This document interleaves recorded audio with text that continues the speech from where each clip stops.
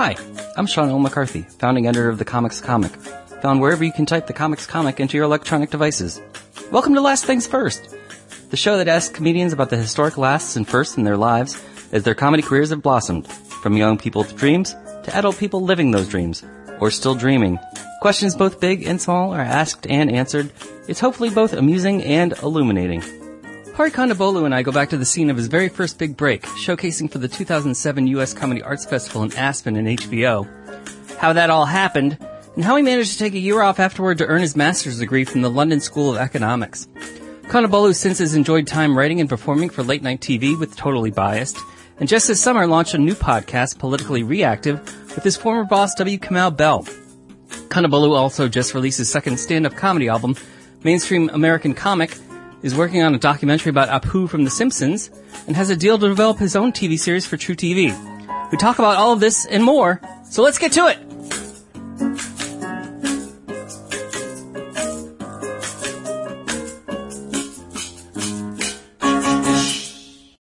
All right, thanks for inviting me into your home here in Brooklyn. Oh man, you're very welcome. I'm sorry it's so messy. I guess it's messy, but I don't know if it's comedian messy. Well, you know, the first time I met you, we shared a home. That's right. A messy condo in Aspen, Colorado. That was nuts. That whole thing was huge. Yeah, it was it was the last HBO comedy festival in Aspen. They did a couple more in Las Vegas, but it was the last one that broke people in, the had new faces. The last big one in Aspen. Yeah. And you were part of it? It was that class was loaded. We've talked about this. That class, yes. The last class of Aspen, it was me, Mulaney, Eric Andre, Kyle Kinane, Michelle Buteau. I'm missing so many people. Like Lavelle Crawford, Mike DiStefano. TJ Miller. TJ Miller. My friend Lisa Delarios. Alexander McHale. Who else? We're missing Our roommate Shane Moss. How am I forgetting? Shane Moss, Dan Bolger. Yeah. You know, and some folks are like, you know, like Dan's in Boston, being Dan and being hilarious. But then you have all these people who are like broke out, like Mulaney and like TJ, like Mulaney, TJ, Eric Andre already, and Kinane is a pretty loaded. Yeah. If it was just the four of them that were known, it would still be great. That was a hell of a year. Yeah, you were kind of under the radar compared to them. Yeah, I didn't know where the radar was, man. Like, I was in Seattle as working as an immigrant rights organizer, and I did comedy at night. We had a good young scene. 05 to 07 was the peak. Maybe 08 too, but 05 to 07 I say was the peak of that mid-aughts scene. Like, it was a really cool young scene, which was that the People's Republic of Comedy? The People's Republic of Comedy. Andy Haynes was there, Emmett Montgomery, Scott Moran, just a lot of great, David Cope. Reggie had left right before, Reggie Watts. Right. Rory Scovel was adopted by the scene because he would do stuff in DC, but Seattle felt, I think, to him was like a spiritual home because he could really stretch out and do theater kind of things there. I remember first hearing about Rory when he did the Seattle competition. Oh, so that yeah. Probably was. He loved Seattle. That was probably a couple of years into his regular stops in Seattle, but he in our scene, he was certainly like a legendary figure. But were you also going to grad school at the time? No, I was an immigrant rights organizer, 05 to 07. Then I went to London. So when you met me, Wait, so you went to grad school after? Yeah, which was weird, right? Yeah. It wasn't the plan, Sean. I didn't plan to be a stand-up comic. It was a hobby. It was something, Did you say that out loud? Oh, there? Yeah. I mean, I faked it as long as I could. Tell people, I'm just doing this as a hobby. I'm a hobbyist. And then you get Aspen, and you're like, none of it made any sense. Like, well, I remember what happened. Went home from work sometime in 2006, so probably think the summer or so, get an email from a fellow named J.P. Buck. The great J.P. Buck. Yes. Booker for Aspen, now Booker for Conan. Yeah, and just real. In terms of all the Bookers I met, I think he might be the best because he has this incredible memory. And also when he works with you on a set, like he really puts the work in. Yeah. This is not just a random, the notes are solid and he's fair and he really watches as many sets as he can. But JP emailed me because I had done Bumbershoot the local stage of Bumbershoot that summer, and he had seen my name on the website, went to my webpage. This is pre-YouTube, really. So he saw probably some AVI clips, or MPEG-4s or whatever it was. So you were putting video on online even before YouTube? I had 3 clips. That's all I had. 3 clips that I had done at the Broadway Comedy Club, then known as the New York Improv. Okay. So not Seattle, but here. Not Seattle. It's 3 clips I did right before I left New York. I had done comedy once after college. It was at this one show that Dean Obadala put together. Okay. I'd met Dean. Somebody asked me to do a set. It went really well, and I posted that, and that was enough for JP to be interested. Next thing I know, I'm sending demos on the sly because I didn't want any of the other comedians to know, because it was weird. Like, all of us were in this small scene and supporting each other, building a scene, and there's this one guy doing something bigger. Like, that's weird. Yeah. It wasn't I didn't want to disrupt anything. So, I ended up getting to a place where JP wanted me to go to San Francisco.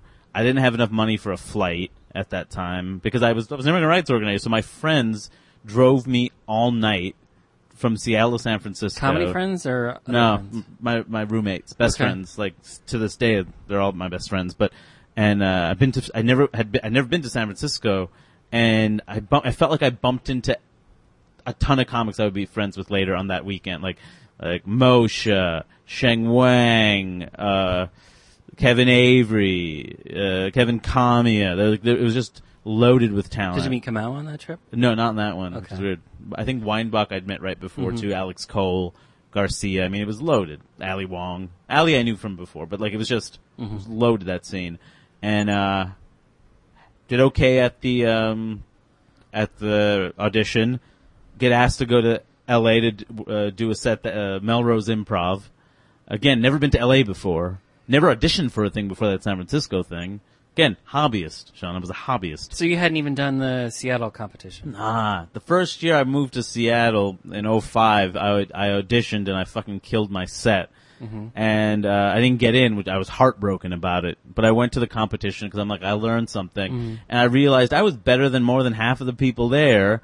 And Ron Reed told me later the only reason that I didn't get it because they thought I was too new. It's not that I wasn't good enough. It was just like other people had paid their dues, and that's why I've never done the competition. I love Ron. Ron and Carl. No, that happened to me. Yeah. It's like a stupid excuse. When I was in Seattle. I was good. And there were people there that weren't good. Like, and it's hard to say that because these are colleagues, but they weren't good. It was like people that should be open micing in New York would be open micing in New York. So I was annoyed at that. And then Bumbershoot happened the next year, so why would I do the competition at that point? And I'm not a competition guy anyway. Like, I'm not. So how did you get down to Melrose? Your friends drove you to San Francisco. What did you do for the Melrose? I don't remember if I bought a ticket or if the festival did. I think I did. Went down there.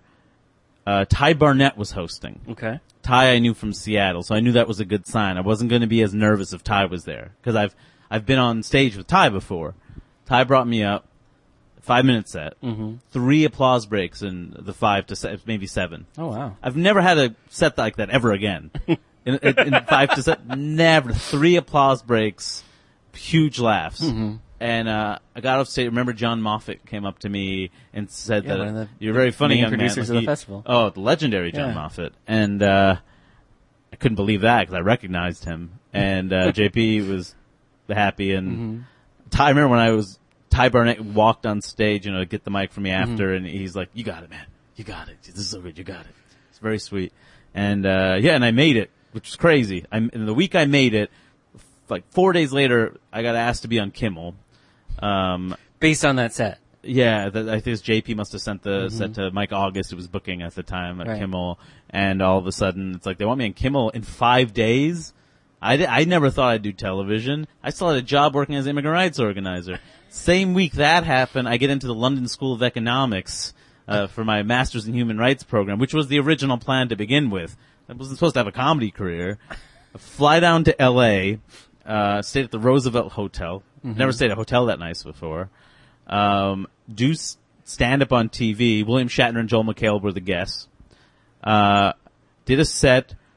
Don't think it was very good. It wasn't very good. But it was my first set, and that was it. I decided that comedy was something I could do, but I still wasn't sure I should do it. So then I went and got a master's degree. And while I was in London, Comedy Central asked me to come back to do Live at Gotham. I hadn't done stand-up in 6 months at that point. Oh, wow. Came back, relearned my act, did the set, went back to London, did finals, dissertation, did new comedy again for 4 months. So you didn't try to do comedy while you were in London? I did, but when you're in grad school, you don't have as much time as you think. And two, like, it's a different audience, and I just assumed all the stuff I was doing in the U.S. would work there. And then I'm like, no, because there, and here I'm an outsider, it's clear. You know, just like, you know, I have that angle of being the outsider, being a person of color, white country, but in the UK I'm an American. For the first time, it was like, you are clearly an American.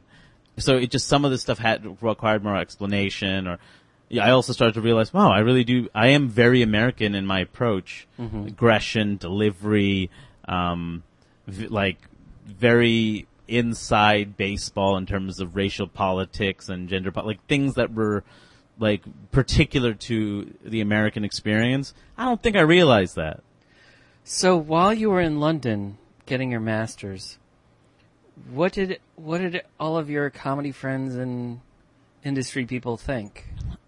My manager, who I'd gotten around Aspen, Isaac Horn, still my manager from Avalon, I told him I'm going to take a year to go to grad school. It's important to me. If you don't want to stick around, I get it, because, you know, what the hell? Like, you got this new client and he wants to go to grad school and not do comedy, and he's like, I'll wait for you whenever you get back. And, yeah, and I think everybody else, I mean, it didn't hurt me, which was surprising. And I got another TV spot again when I wasn't trying. I got spoiled early. When I got to New York and decided to do it for real, I just assumed like I was going to skyrocket. Because I was 24 and I had 2 TV credits and a master's degree, and I wasn't even trying. And I kept thinking, what if I tried? Oh man, I just assumed that things would happen so fucking quick. What was the reality? It didn't. Like, I got to New York, nobody was giving me spots because it's a new scene. They don't care if you have 2 TV credits. A lot of people have 2 TV credits. I was working a tea lounge, back room of a tea lounge in Chinatown every week with poets and acoustic musicians. So I could get stage time. I refused to pay and I refused to do bringers. Okay. And then slowly I worked my way up, and there was 1 week, I remember, it was April 2010. I did Whiplash, Eugene Merman's show, Tearing the Veil of Maya, and the Sacapunta show that Dan Allen and Ray DeVito used to do at Bowery Poetry Club. Killed all 3 of those sets, and I never had trouble getting a set again. Anywhere. And it was just kind of nuts. Like, you have 2 TV credits, it means shit. So it, you know, woke me up. I wasn't getting paid work anywhere. You know, I just assumed once I was on TV, like, people would just give me paid work. And I thought being on TV made you famous still. This is before I realized it's a one-time payment, and occasionally you get residuals for like $10.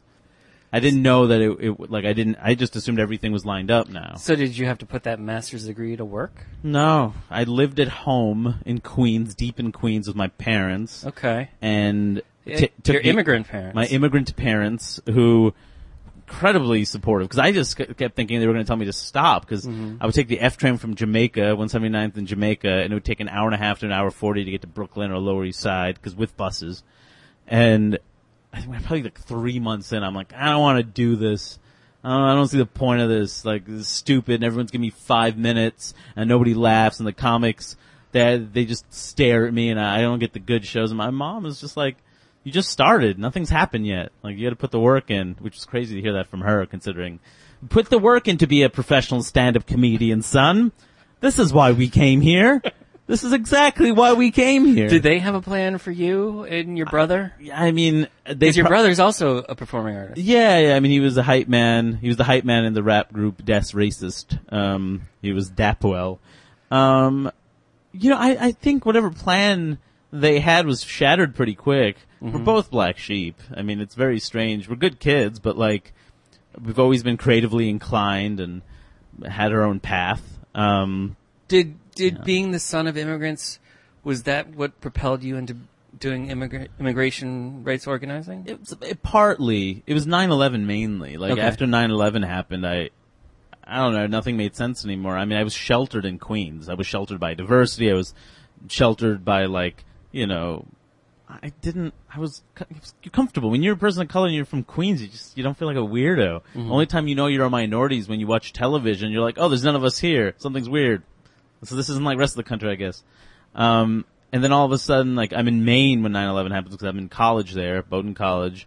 And in addition to just the weirdness of being stared at a bit longer, you know, there were hate crimes around the country and even in Queens, and people were getting deported and detained and fired from their jobs, and we were going to war, and all of a sudden it was like, what the fuck? This is America? I didn't know that. And the immigration stuff, you know, between the detentions and deportations and the hate violence, I'm like, I gotta do something. And so I started thinking about that work, interned at the local DA's office. Like, I was all about that. And my comedy started to get more political. Like, initially it was just, Mom sounds like this, Dad sounds like this. You know, it wasn't. How early were you bit by the comedy bug? 17. I was bit way before, but like I started doing stand-up in high school at 17. I just did it in high school comedy night that I started, and I figured that would be it. I saw Margaret Wait, Cho. you started a comedy night at your high school? Yeah, called Comedy Night. And that's all I got. A lot of the sketches, like we did sketches, which were all like old SNL sketches ripped off, and there's other comics who had stuff, but it was all like, looking at it now, there's this one kid who just did like Drew Carey's routines about the Pope Mobile, and it was how great Cleveland was. It was just everybody was just like ripping stuff off, and I went on stage and I had some original shit that was hacky but well written and original, and some jokes that were probably Margaret Cho / Chris Rock jokes with like the word Indian in them. Like they weren't that original. Oh, and we also read Jeff Ross poems, so we gave Jeff Ross credit. Okay. Remember the old poems? Yeah, he still does some poems. Does he? Becky, I said, what is that? Becky, I said, you mean the world to me? Becky, I said, will you marry me? Chuck, Jeff,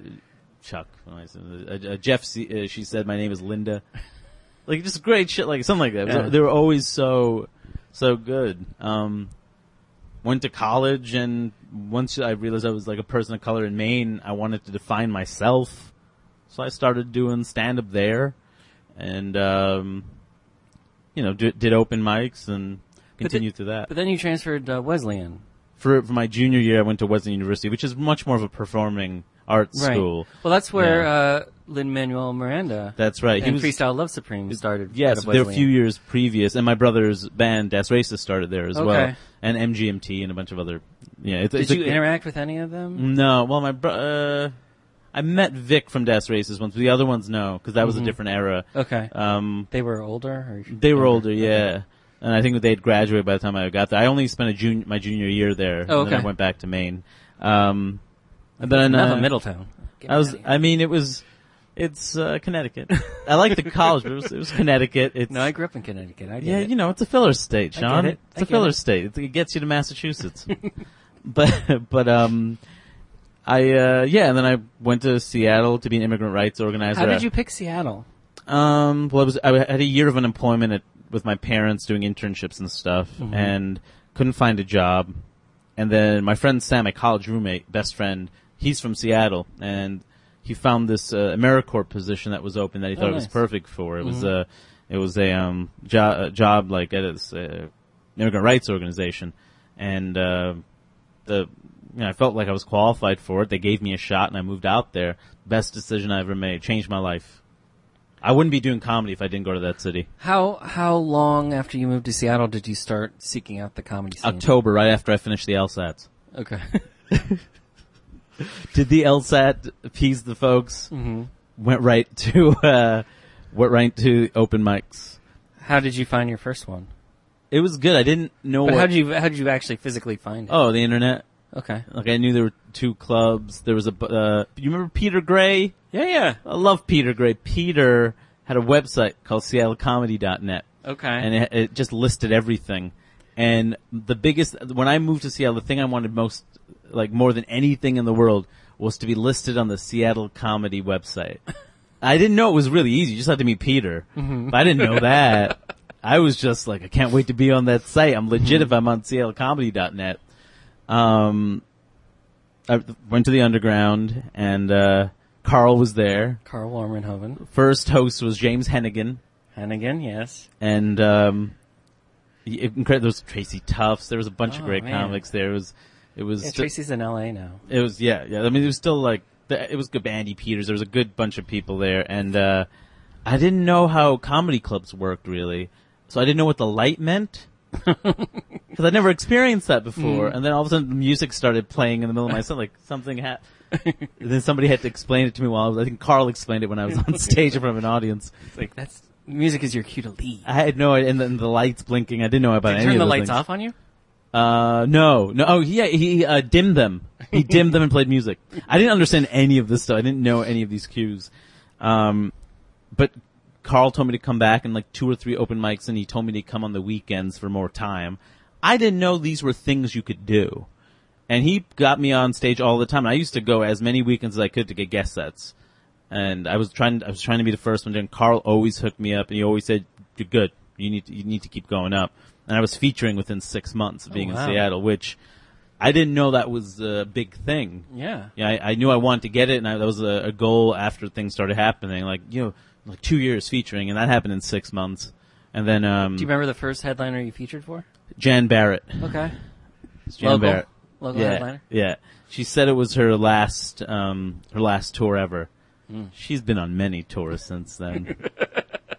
But, I think I competed in the competition with her. With Jan Barrett? Back in 98. God, she was very nice to me. Very different styles. Mm-hmm. It was also interesting because I understood what road comedy meant. I didn't know what it meant before that. Because in New York, I grew up in New York. I was the comics I saw growing up weren't like the comics were coming through my town. I was at the Comedy Cellar on a Tuesday for 2 sodas and a coupon. They'll let me see like Todd Barry, Mark Maron, Colin Quinn, Greg Giraldo, Adam Ferreira. Like, it was loaded, man. Like, I'm seeing everybody. Louis C.K., Bobby Kelly, Keith Robinson.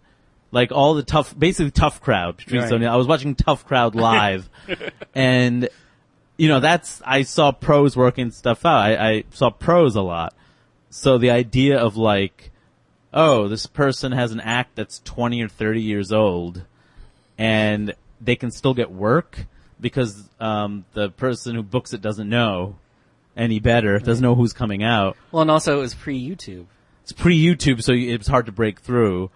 But it was also easier to maintain an act for years. Oh yeah. But I mean, because it wasn't out there for everybody to watch. It was online. Strange though, because you knew why is that Tom Selleck reference being made? Like, why is that happening? Cocaine in the 80s. I mean, that's real. I mean, okay. There's a few comics that I loved, and like Lamont Ferguson was. Lamont's a pro. Lamont was the first comic I saw, and I thought to myself, that's how you do it. Like, that is a professional comedian. I used to go to as many of his gigs as possible just to learn. Clinton Jackson, great comic. Great. His crowd work was so, like, he knew how to diffuse a crowd by just talking to them politely and including them in a subtle way, but then moving them away. Like, there's so many comics that, like, Don Friesen, just how Don Friesen hustled. I just remember he had these cards on all the tables where you can write your email, and I just noticed all these little things. This is how you keep a mailing list. This is how you close a show. This is how you set up selling merch or tip the wait staff. Like, this is how you acknowledge that. This is how you try to hold for the check drop. Like, this is all stuff I learned watching those comics. When was the first time you did the road yourself? I featured in Tacoma. And, but I mean, like, the actual road. Bellingham doesn't count. Bellingham. I did Bellingham. That was with Jan Barrett. Was that in the Elephant and Castle or somewhere else? No, it was, what was it? What was the name of that pub? It was a pub. That's the Elephant and Castle. It wasn't the Elephant and Castle. It was called, in the mall? No. Okay. No. I feel that's where they used to book it. It was a stage that was too tall for an audience that wasn't interested. Is that vague? Is it too vague? I only played the mall. I did that 5 or 6 times. I'm like, I died every time. And I'm like, I didn't know you could say no to going to Bellingham. I thought you just had to say yes to everything. And at a certain point, I'm like, I don't want to go to Bellingham. And John was like, John Fox, who, books is like, all right. I'm like, why the fuck have I been going to Bellingham for 2 years? Bellingham's beautiful. It's near Vancouver, but I don't need to go to Bellingham, Washington. So I take it you never did a triple run. Oh, no. Oh, absolutely not. I'd heard about triple runs from everybody else, and I'm like, why on earth would I do that? That sounds awful. What, driving hundreds of miles from one-nighter to one-nighter is not appealing to you? And losing money on the deal to play for crowds who might not be interested. I met enough comics who described the road to me, like Brad Brake. I remember describing the road to me and just he was from Vancouver, wasn't he? I think, but he used to come to Seattle a lot. Yeah. I just remember seeing these comics, and there were fun stories, but some were just really like, this is not for me. I remember when I got the HBO Comedy Festival, and I finally decided to tell the other comics, because I held it for a while. Just as, I was embarrassed. It was weird to be embarrassed that you got a thing. Embarrassed about success. Yeah, because maybe it's a Seattle thing. Seattle's very Scandinavian in a way. Like, you don't brag, you just do your thing and acknowledge, it was a good job. And you betcha. Yeah, that's right. Soft. And I didn't want to be that guy. Like, we were building a scene together. I believed in the idea of a local scene, so why was I doing this, and why did I get chosen? There were other comics that were funnier, and I had all those doubts, and everybody was fucking great. They were so excited for me. When I was on Kimmel, they all went to what is that wonderful pub in Capitol Hill that August Wilson used to use, the Canterbury. Okay. They all went to the Canterbury and watched me as a scene. And my friend Kevin Richards was supposed to film it, but he was too nervous and he forgot to put the camera on. Like, it was the biggest thing that our little scene, the one that we had built over like 4 or 5 years and that had gotten to a certain place, one of us made it. It was a huge deal. Like, it was a really, really great scene. I didn't want to tell anybody. And I remember telling, finally, and Andy Peters, Andy's incredibly funny comic and so animated. He was always, not my favorite, one of my favorite comics to watch. I thought he'd be pissed because he was always doing triple runs and working the road. And, like, there's this kid who, like, he works as an immigrant rights organizer. He just shows in Seattle. He thinks Tacoma is the road 30 minutes away. Mm-hmm. But Andy just was like, all these years wasting time doing triple runs. This guy just stays in Seattle, gets the thing. It's really funny and sweet. It was a good scene. And that's why I tell comics whenever they want to move to New York not to. Like, not until you have the confidence to know you can do it. Because New York will beat it out of you and make you think you don't. Mm-hmm. And not until you tape like 7s, 15s, 30 minutes. Not only do you have the set, but you have it recorded to prove it. Not until you know how to bomb in a road room, to kill in a road room. Not until you know how to feature at a club, because chances are you're not going to feature again in New York for a long time. But you might need to do that to be on the road to survive, like when you're trying to do comedy in New York. Like, all these things. And I think comics leave way too early with a lot of these skills. And Seattle gave me everything. It was like a master's degree in doing stand-up comedy in 2 years. What was the moment when you realized that you needed to put your master's degree and your human rights experience into your stand-up? The master's degree in the human rights experience didn't really factor in. It was never like, it was never like I have, like, it was hard to fit that stuff in. But it was funny. It was natural. Stand-up is this incredible art form where, like, material can change very quickly based on what's happening that day or what you just experienced. Like, the time gap is very minimal. And, so I was changing as a person, so it never was a matter of, let me include this political stuff in. It's like, what do comics do? They talk about what they want to talk about. Mm-hmm. That's what I wanted to talk about. Nothing felt more interesting. Nothing made me more alive. My ears perk up. I mean, it's always weird to be called a political comic or whatever else, or social justice comic or an activist, or whatever group wants to brand me as. Because this shit's all observational to me. Like, somebody can see I don't know, like if you saw a football game and there's one comic that would look at the person's helmet and make fun of how it's shaped and the symbol of it and the mascot and all that. And I look at the same football game and I think about concussions. Mm-hmm, like, do these folks have health care after? Right. How strong is the union? And it's my first thought. It's not like I have to put a magic political lens on. That's my first observation. I'm wired that way at this point. Right. And so it wasn't like, let me do this stuff. It was more like, this is the only stuff I wanted to talk about. It took me a while to include the rest of my personality.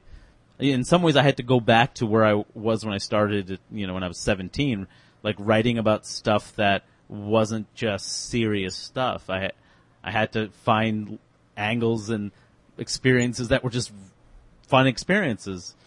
Maybe the real question then is, how do you find your audience for that? Because when people talk about hack comedians or just talking about the base level observations, that's really about trying to make sure you appeal to the widest audience possible. Yeah. That's why people go hack. They want the approval. It's funny because if you're smarter, there might be a worry that you're not going to get everybody on board. Well, part of it is like I didn't think this was a real job. So what did I have to lose? Nothing was going to happen. I wasn't trying for anything. I was in Seattle doing comedy about colonialism, Sean. Like that's not a... Well, Seattle, honestly, they read. Oh, Seattle was great, but I also knew, even from Tacoma, I'm like, if this is 40 minutes away and it's a different place this dramatically, then yeah, this is, I'm going to do a few big cities and that's it. Like I didn't think it was a legitimate thing, you know. I mean, the thing I did that was smart was early on when I started to realize I was building a following where I would feature and more people would be in the club to see me feature than watch the headliner. I knew that like there's something going on in the city. So I started just putting out pieces of paper and asked people to sign my mailing list. I didn't have it really, but I just started to compile one. And all of a sudden the shows got bigger and bigger and bigger and spread to other cities, and the internet helped, obviously, having clips up and people passing it from Seattle to other cities, me getting there, and you know, it was a mix of keeping a mailing list, which is such a basic thing that's really important. Still, it's amazing. Direct mailing is still, like, on the internet, it's still really important. And that was something you said you learned from Don. That was, that, I back don't, in Seattle. it's not like it was the first time I saw it, but it taught me how important it is to be consistent and hustle. Like, he wasn't, cause, you know, comics are like, oh, you keep, you know, keeping a mail, oh, what do you know, what are you trying to do? Better your career and have consistent pay and have some degree of power in your choice? You know, comics are stupid about shit. I was just having an email discussion with one of the bookers for Just for Laughs because as we record this today, they just announced the new slate of new faces. Yeah, a lot of good people. A lot of good people, but I was having problems finding web presences for a couple of them. And I told this booker, I said, don't they know that they're supposed to have one? Like, yeah, what is this, 10 years ago, 15 years ago? Don't they want to further their careers? Well, that's exciting for the people who pick them because it's an actual nobody's seen them before, as opposed to new faces. Half of them have been on television. The other half has development deals. Right. Like, it's, you know, it's more exciting when you have no idea what you're looking at, you know, who you're watching. Talk about furthering your career. How big was doing Totally Biased for your stand-up? It was big it was a base builder. It was some national exposure. Kamau was very generous with all his writers because he gave us all time on TV. Yeah, he gave you like our own sections. Yeah, essentially stand up, which he didn't need to. I mean, if I was him, nobody else is on that show. Like I've told Kamau this. If for some reason I had to take over that show, I fire half the people and nobody else gets to get stage. Like we're different. We're different beings. And I think a lot of other comics might be in the same way. Like, I'm not giving you all a section. You're writers. You write for me. And Kamau gave all of us a shot, and I'm still really grateful. Like, that changed my life. I got to work with Chris Rock. I got to do something distinct that I was proud of. That was if Seattle was a master's class in stand-up comedy, Totally Biased was a master's class in making television. I, like, learned how to produce my own, like, field pieces. Like how the editing process worked, how to write for somebody else, not in your voice, not to think every joke is precious, to throw things away and move on to the next assignment, to write on deadline, to like suppress my own ego. These are things that comics are not good at, and when you're a writer, all those things come into play. It was humbling and important, and like I really saw how a show worked, things I wanted if I ever got the opportunity, things I didn't want, and I had confidence. If I didn't do that show, I wouldn't be like, you know, trying to make a television show. I wouldn't be trying to make a movie. Like, none of this stuff. I needed the confidence to know that, like, I was good enough to hold my own in that setting. And that I could work for somebody like Chris Rock and not be afraid. I recently re-listened to your interview with Fresh Air, which was which was a couple years ago? Yeah, it was when the first album came out. So it was 2014, yeah. And in that interview, you told Terry Gross talking about furthering your own career, that you were still kind of waiting for more varied roles to play. Yeah.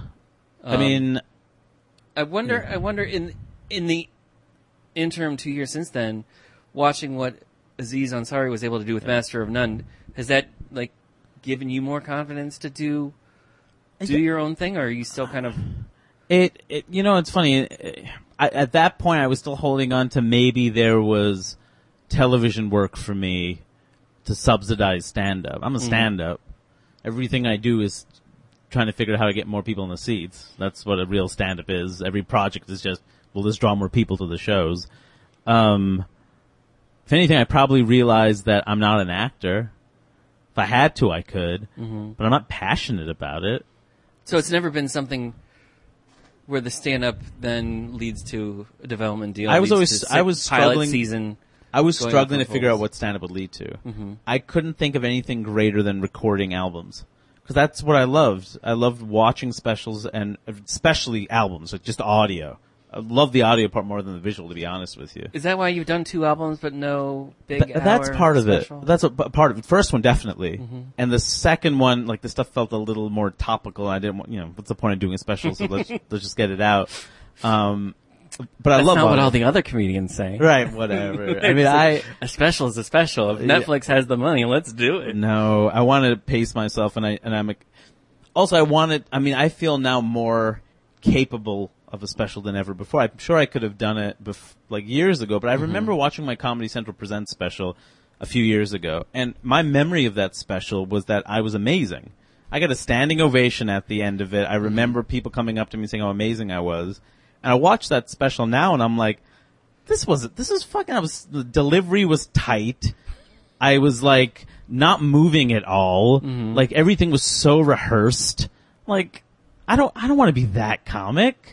And so and that was a recorded half hour. So, I mean, if I had recorded a special a few years after that, I would hate it. And I feel that's a natural thought for any comedian to have, looking back at their past work, though. Certainly, but at least if they're progressing, you always look back and go, ugh. Well, absolutely, but I would rather do that about something that's significantly better. I feel like the 2 albums I've learned a lot. Audio. Mark Maron told me this when I was nervous about making my first record. Mark's like, it's audio, so you're okay. Audio is easy to manipulate. If you drop the ball, you can do another take at another show. Like, if you miss something, they can fix it. If you stutter, they can fix it for a cleaner recording. I'm not one who, I know there's the court that's like, I want an accurate document of the thing, and then there's, meaning I want it to feel like a night. Sure. It's a night, unedited, this is a night, and there's people like me, I think, who are more about, I don't care about an accurate, it's not a historic event. I want something that best encapsulates the work I've been doing during those years, and best conveys that to people. Okay. So that's what, audio was, and it took the pressure off. And again, like the Killing Him Softly special Dave Chappelle did, I didn't see that special for years. I didn't know it was a TV special because somebody burnt the audio for me, and I thought it was an album. Oh, wow, okay. And when I watched the special, I remember being disappointed because it wasn't nearly as good as what I imagined from what he was saying. He was so strong as a comic and as a writer that even facial expressions and things like that you couldn't see because he was so funny in the way he set it up. You were still laughing because you could imagine what he might be doing. And so audio always fascinated me, like how is it that like stand-up already is incredible, right? No production values, person, microphone, talking to strangers. Like today, in this day and age, that actually still captivates people. Human being in microphone, nothing else. That's nuts. And then audio is it right? Like it's nuts. Like who does that anymore? Plays have production values. Movies have production values. Internet videos, like they have such incredible production values. People need to see sex and they need to see violence and they need to see movement and quick. Attention spans are a minute and a half, 2 minutes at the most for videos. An hour of one person talking about stuff they were thinking about. People go to that still? And then the audio is like, you don't even have a visual. You just hear voices in your head and you imagine it. Like, it's nuts to me. And so the audio part really amazed me. And also I like the idea that if people don't know what you look like necessarily, the work stands for itself too. So both those things, like all those things rather, made me really want to do audio. I mean, the next thing will be a special. Okay. Like I'm thinking about one more little funny release of a random. I do these things mostly in Seattle, new material nights where I'll book a theater for 4 nights or 4 shows, and I'll do an hour of new material in front of like 40 people, and the first show will be garbage because I have no jokes. I'm like riffing and I'm working on some bullet points. And by the end, there's like half of it's really constructed, and the other half, is still playing with. And they're the nights where I'm the loosest, the most comfortable, because there's an excitement in material. And it doesn't matter if it fails. It's supposed to. It's scratch night. And then... do you record all that? Mm-hmm. Okay. On my phone. So I recorded one in San Francisco. I only did one in San Francisco and I recorded it. And it's funny because I listened to that audio, which isn't fantastic. But I listened to that, and that is one of the best shows I've ever done. It feels like it. The energy is there. Improvising. That's how you know when a night's going well, when you're improvising a ton of it. You're making shit up, and you're getting laughs off the written stuff, and you're getting even stronger laughs off the improvised stuff. Well, that's getting back to the source. Yeah. Of when you were young and you were just naturally funny, and yes. you realized, oh, I wonder if I could do this consistently. Right. And all of a sudden, all the people in the audience are friends you haven't met yet. Like, you're that comfortable, just like you were in high school. And, like, goofing around with your friends. And so, yeah, I mean, it's funny. Those nights to me are, like... really important. I've had a mental block for years about working on new stuff in New York. It's really strange. When I moved here, what I would do when I was just performing in that back room in that tea lounge in Chinatown, I would take weeks in Seattle or San Francisco and just work on new material there and remember I was funny and feel confident again, just so I could be crushed in New York, and then I'd go back again and just. But during those trips, I got real close to Kamau. Nato Green introduced us for a tour in 2008, and a bunch of other comics that really, really were supportive and shaped me. And the friendship with Kamau is the most important comedy friendship, other than my writing partner, Ahamaluo in Seattle. How'd you decide to do this new podcast with Kamau? Kamau said, "You want to do podcasts? They'll give us money." I'm like, "Oh, they're going to give us money to hang out when we should be hanging out more anyway?" Yeah. Oh, you can get money for doing this? It was shocking. Don't tell. I don't think they know people do this stuff for free. They don't know, so just let's go. I mean, it's... I'd like to thank my sponsors. First Look Media has really invested a lot of time, energy, money into this venture. It's the first podcast they did. First Look co-financed Spotlight, like incredible company, and this is their first podcast. And they believe in what we're doing, and we're ranked in the top 30 consistently after a month. We peaked at 50. We're number 2 in the news and politics section after Serial. Like, none of this shit makes sense. What are you two hoping to do with the podcast? We were just going to do it for the election and goof around. I mean, I don't think we had any long-term plans, but all of a sudden it's like, this is a thing. I didn't know this was the thing. Kamau gets annoyed every time I say that. Like, what do you think was going to happen? I'm like, I don't know. Like, I thought we'd make this podcast. It'd be fun, and our fans know where we are. And instead, it's become this thing where we've gained so many new people. Well, he's been on CNN. Well, he has his own show. And second one, yeah. And you, what was it like the first time you saw one of your quotes on a activist sign? Oh man, I really wanted a Grammy award for the first. It was Delusion, but the waiting for 2042. Yeah, for Waiting for 2042, I just wanted a nomination. I didn't want an award. I felt it was a good record, and it came out on Kill Rockstars. And Kill Rockstars is like this. Apparently, it was the first album out of their long history of punk and indie records that they put up for a Grammy, which is nuts. And we were all psyched about it, and I didn't get it. I was really upset. The day I found out I didn't get it was the day I saw that quote on a poster. And it was, I forget the quote even though I wrote it, like, telling me I'm obsessed with racism in America is like telling me I'm obsessed with swimming when I'm drowning. It's just a little setup for a longer joke on my album. Just a little metaphor to set up the thing. And people ran with the quote, and at the Eric Garner protests, I saw a picture of a young woman holding it on a placard. And then I was getting, pictures from all over the country at different protests, wherever there was a cop shooting or a cop killing somebody or whenever there was any kind of protest, it seemed like in Miami, in Boston, in Seattle, in Portland, San Francisco, in Austin, like Chicago, my quotes were part of the rally. You don't do this for that. I do this for laughs, and I want to make people laugh. I don't do this. I think people assume, do you think you can create social change with comedy? That fucking question. Like, no. I don't think people, because usually it's political types that ask me, and it's hard to explain to them. I really like making people laugh, and this is what I want to talk about, and there's no agenda. I just like making people laugh, and I like doing it on my terms and on the things I find funny with my unique sense of humor. Right. So whether it's that quote or talking about Black Lives Matter versus All Lives Matter right. on the new album. Or if it's like making a 6-minute Weezer joke on the first record, or constantly referencing Back to the Future, even though fewer people know what I'm talking about anymore. Like, I'm gonna do the stuff I'm gonna do, and it's gonna be that mix of pop culture and shit I care about, and, I don't know, I feel like, what kills me, Sean? I think you'd appreciate this. 2 things. Whenever I read a review, it's always how smart I am. Just nobody fucking says funny.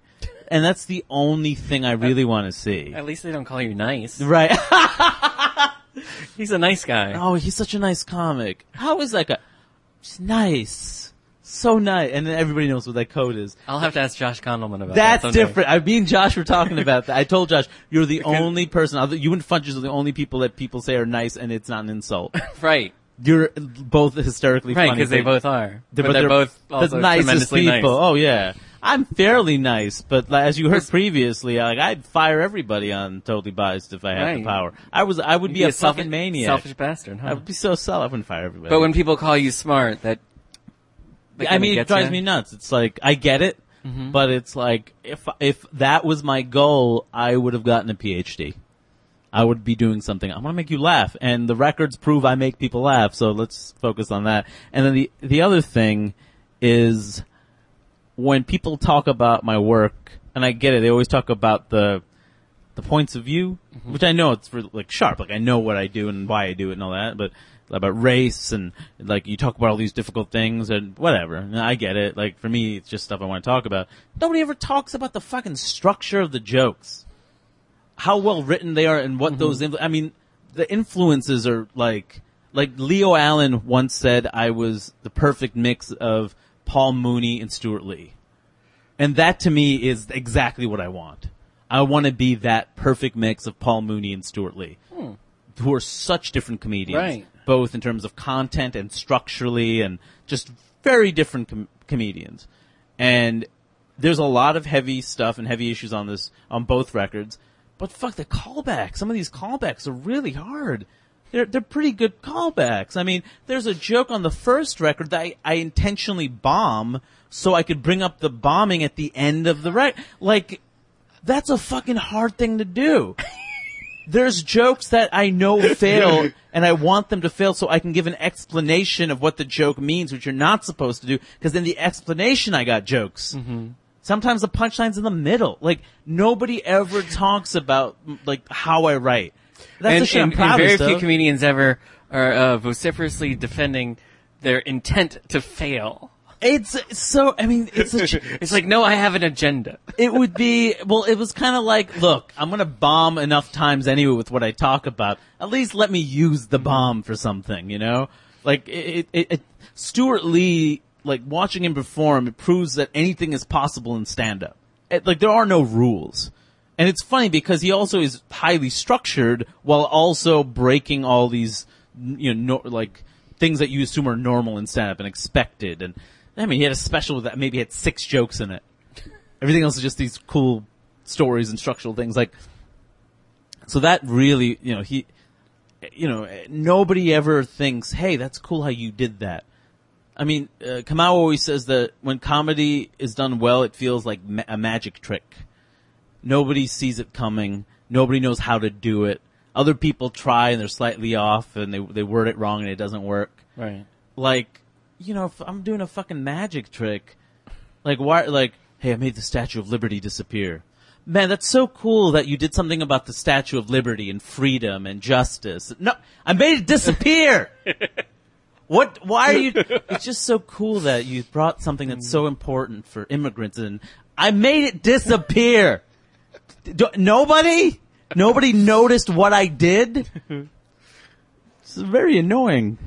So you're making a documentary about Apu from The Simpsons. Mm-hmm. Is that going to be a gear changer or a switch? Meaning, or what's your intent with that?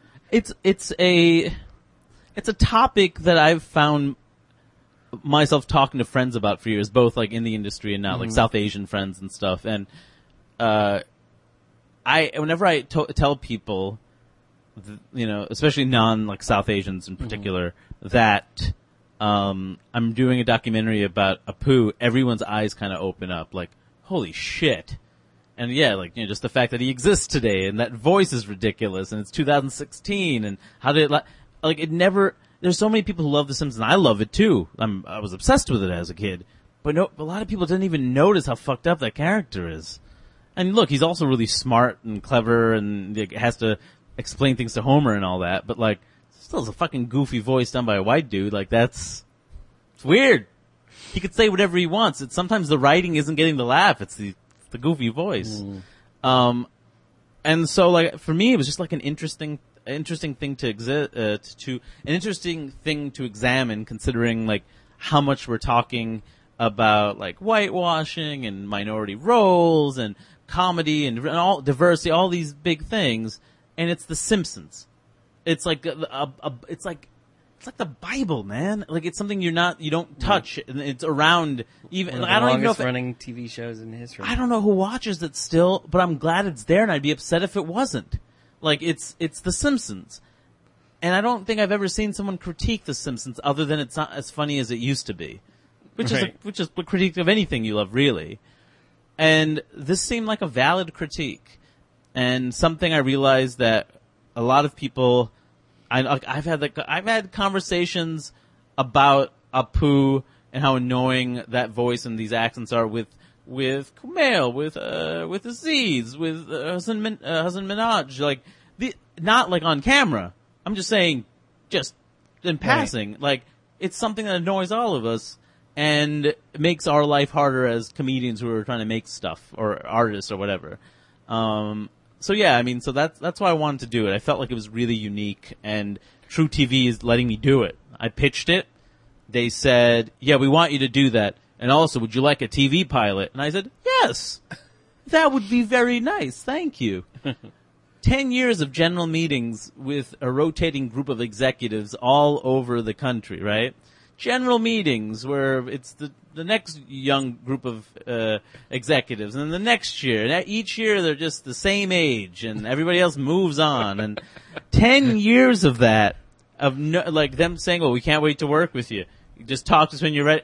10 years of that, and I pitched something else to a network over the phone, and they give me a TV pilot. It's wonderful, but it's it's the industry. It's very strange. You don't know why things happen and why people have faith in you at a certain time, but somebody had faith, they have faith in me, and they gave me 2 really cool projects. What do you want to do with the pilot?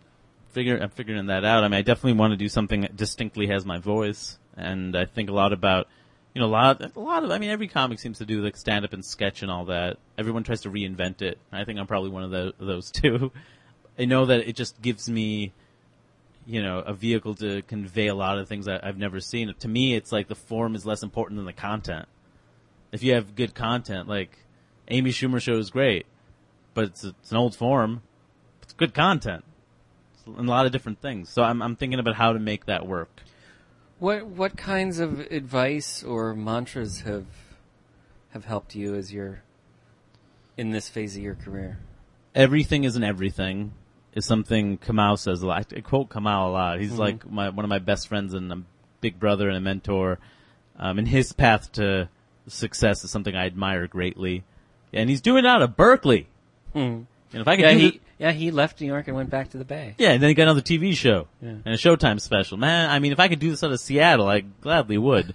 But yeah, everything isn't everything. And I feel like I had a tough time Like when I'd write stuff and I'm like, well, I didn't cover this angle of it. Maybe I should try to cover this angle, or I left that open. This only covers this much. And, Kamau would be like, everything doesn't have to be everything. Some jokes, like, yeah, they might have some holes in it or some logical flaws, or you didn't cover a certain angle. You get to it later. A career is not just a single joke or a single album. Like, it changes over time. It evolves. There's a lot of things to talk about. So that's something that certainly, like, gives me a lot of peace. It makes me feel like everything doesn't need to be perfect, because it's never going to be perfect. Everything doesn't have to be everything. So you do the best, and whatever you leave behind, you work on it for something else. That's been great. And what's, on the flip side, what's the first thing you tell a new wannabe comedian? Oh, don't go to New York immediately. Don't go to New York or LA until you're ready.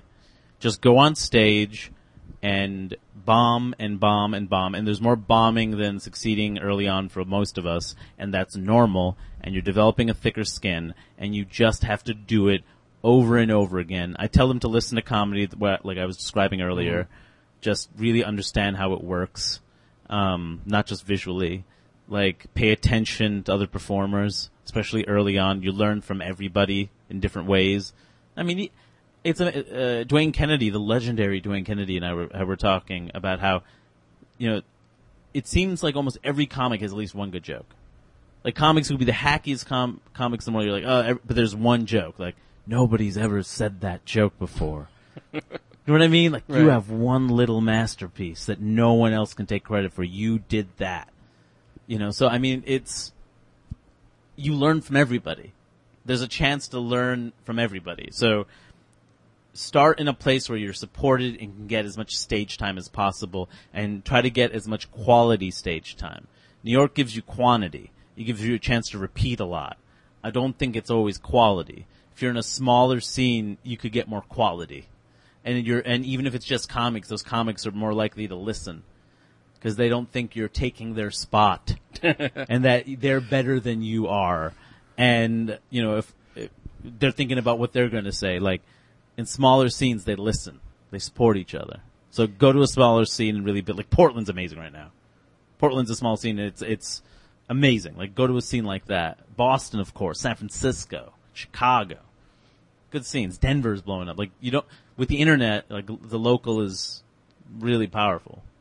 And if, like you said, you go and you bomb a lot, if you structure your bomb just right, you can call back to it later. There are no rules. There are absolutely... Reggie Watts doesn't even use words sometimes. There are no rules here. You could do whatever you want. It's absurd. Like, honestly, I think that also was freeing. That, like, everything didn't have to sound a certain way. And it goes like this, and it's like that.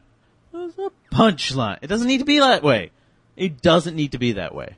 It could be whatever you want it to be. And also, there are people that want you.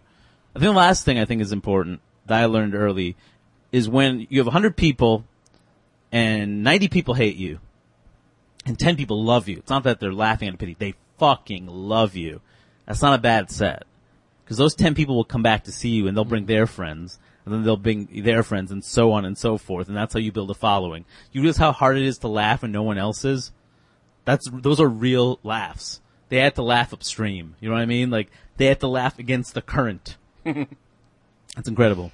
Well, Hari, I love you. And, I love you too, Sean. And this was fun. And dare I say, even a little smart. It was really smart. It was so intelligent. He's like Lenny Bruce. He's like the next Lenny Bruce. You know how people are always quoting Lenny Bruce jokes and laughing? Nobody ever quotes a Lenny Bruce joke. Nobody ever does. They quote Carlin. No, but they quote you. So that's that's something. Thanks so much for doing this.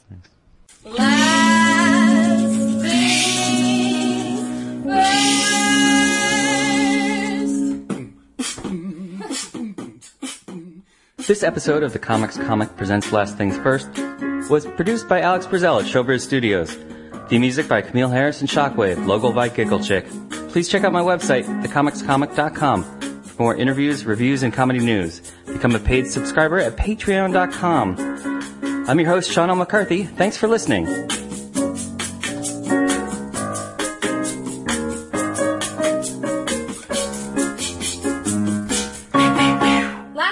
Last things things first.